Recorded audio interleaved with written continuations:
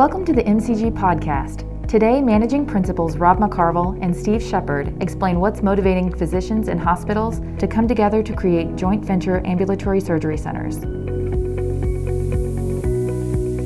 Hi everybody, this is Leah, your host, and today I'm here with Rob and Steve. Thanks for joining me, guys. Thank you, Leah. Thanks for having us, Leah. Today we're going to talk about joint venture ASCs because the number of Medicare certified ASCs now actually outnumbers hospitals. And we know that physicians have been kind of dominating this and owning these ASCs, but hospital interest is on the rise. And as a result, we're also seeing a rise in joint venture ASCs. So before we kind of get into the motivators and why this is kind of happening, it'd be great if we could get some history and how people used to look at joint ventures. Well, actually, ophthalmic ASCs really originated in the early 1980s. At that point in time, they weren't certified by Medicare. They were really built more or less as a convenience for the physician and the patients. By the middle of the 1990s, ASCs had become very, very prominent in the delivery of particularly cataract care. They were just the best technological platform for outpatient surgery that was relatively quick, that required minimal sedation for the patients.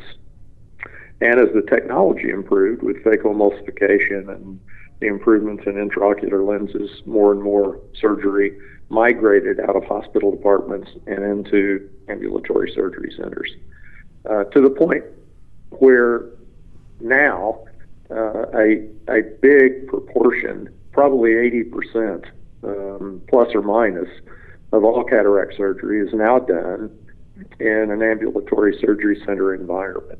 And the hospitals didn't mind that much because they were able to replace cataract surgery, which was relatively low reimbursement procedure, with other things, with orthopedics and otolaryngology and some of the cardiac procedures and general surgery that were more profitable for the hospitals.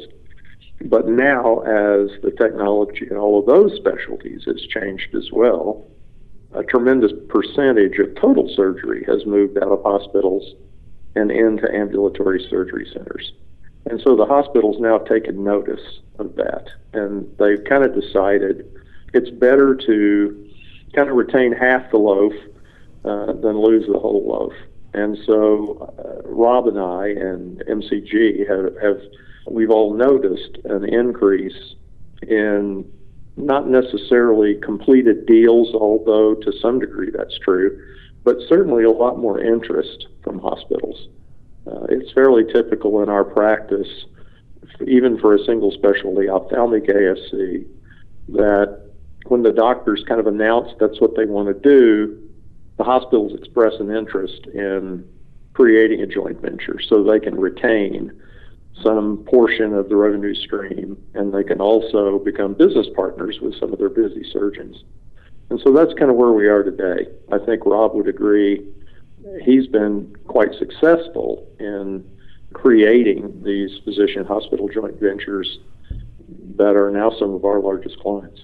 Yeah, those are all great points, Steve, and I'll just add on touching on some of those things that are motivating the hospitals to partner with their surgeons on an ASC. As you mentioned, stabilizing that medical staff in that community. Obviously, it's an opportunity then for the hospital to retain that revenue stream that may otherwise get lost to surgeons going out on their own and doing their own independent surgeon-only center.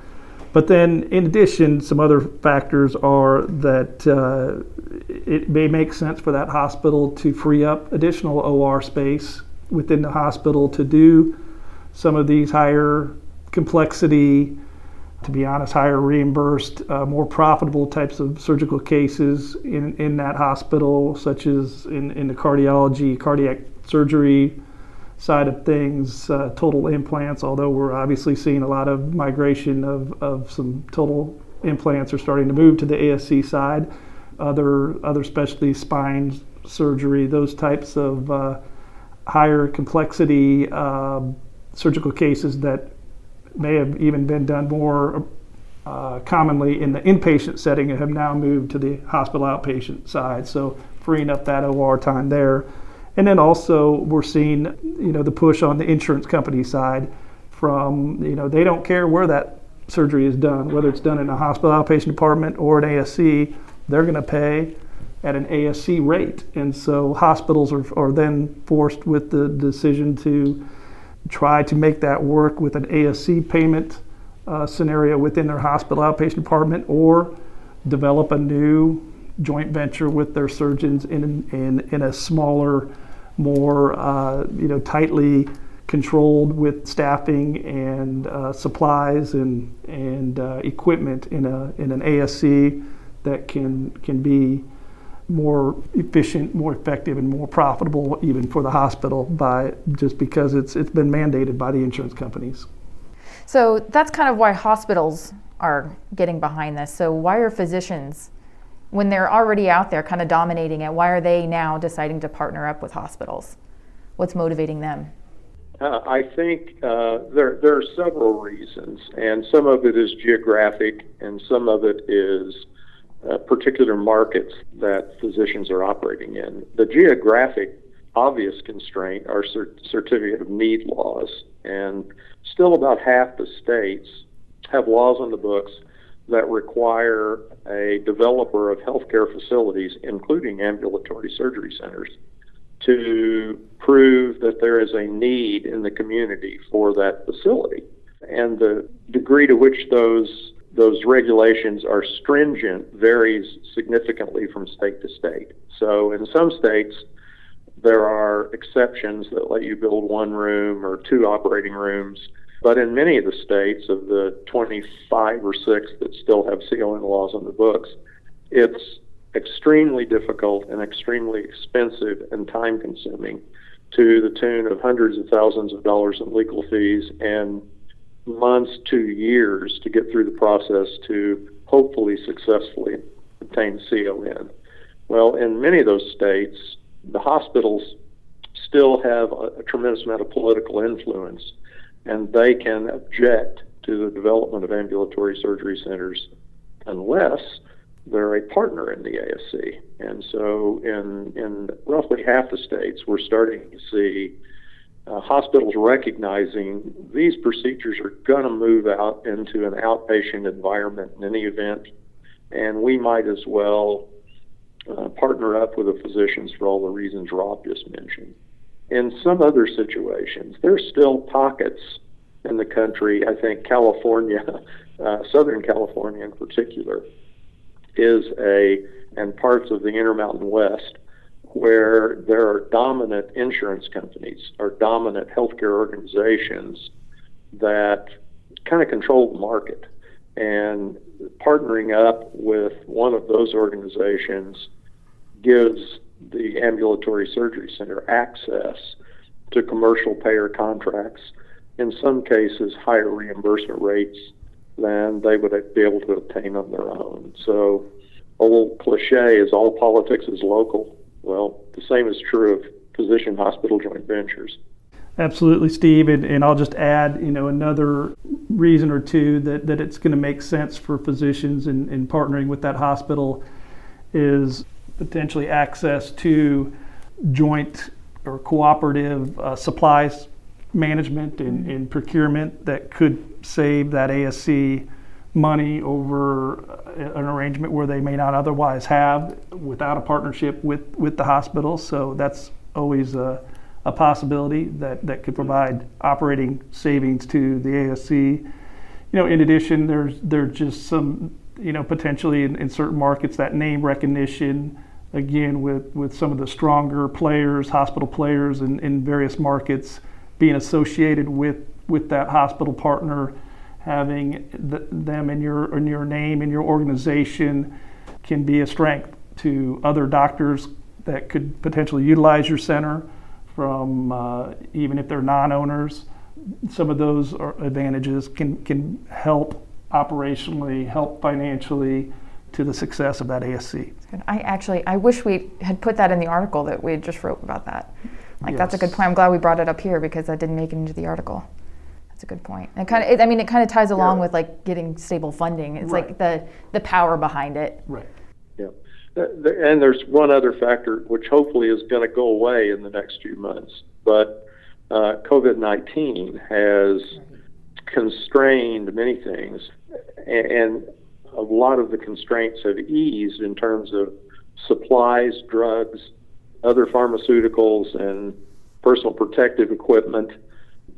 A lot of ASCs found themselves very far down on the priority list from the major distributors, and in terms of accessing even relatively simple things, gloves, gowns, shoe covers and things that they need to perform surgery.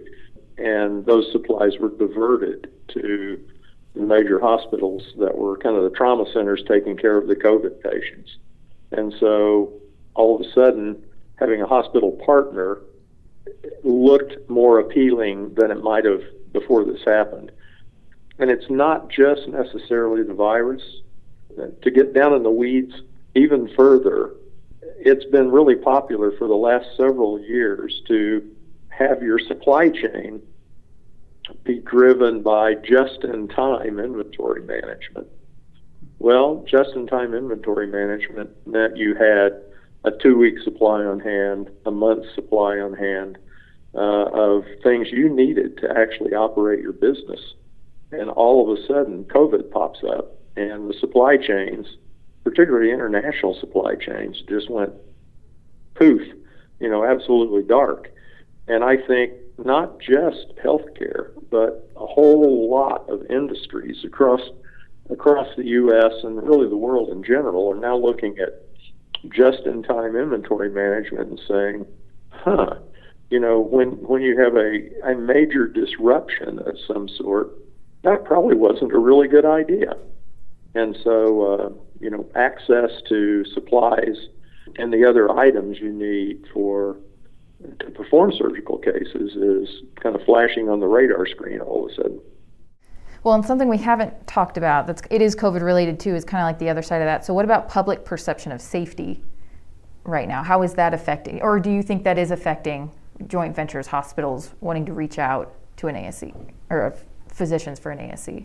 Lee, I think, the public perception is that there's some nervousness across all of healthcare. And I think whether it's a hospital or an ASC, I think there's still some concern there coming into the physician practice setting. All of those. We're not all the way back yet. We're close, and some areas are better than other areas. But again, collaborative efforts between physicians and hospitals, certainly this has been an opportunity to do more of that, and we're seeing more of that between physicians and their local hospitals, and collaborating, as Steve was mentioning, the supply chain and the PPE and all sorts of supplies, and really considering any other considerations for emergent needs if the hospitals, again, become overrun, so to speak, with COVID patients, where the ASC may need to be available for surgery that they may not otherwise be doing. And so thinking about all those things has been important.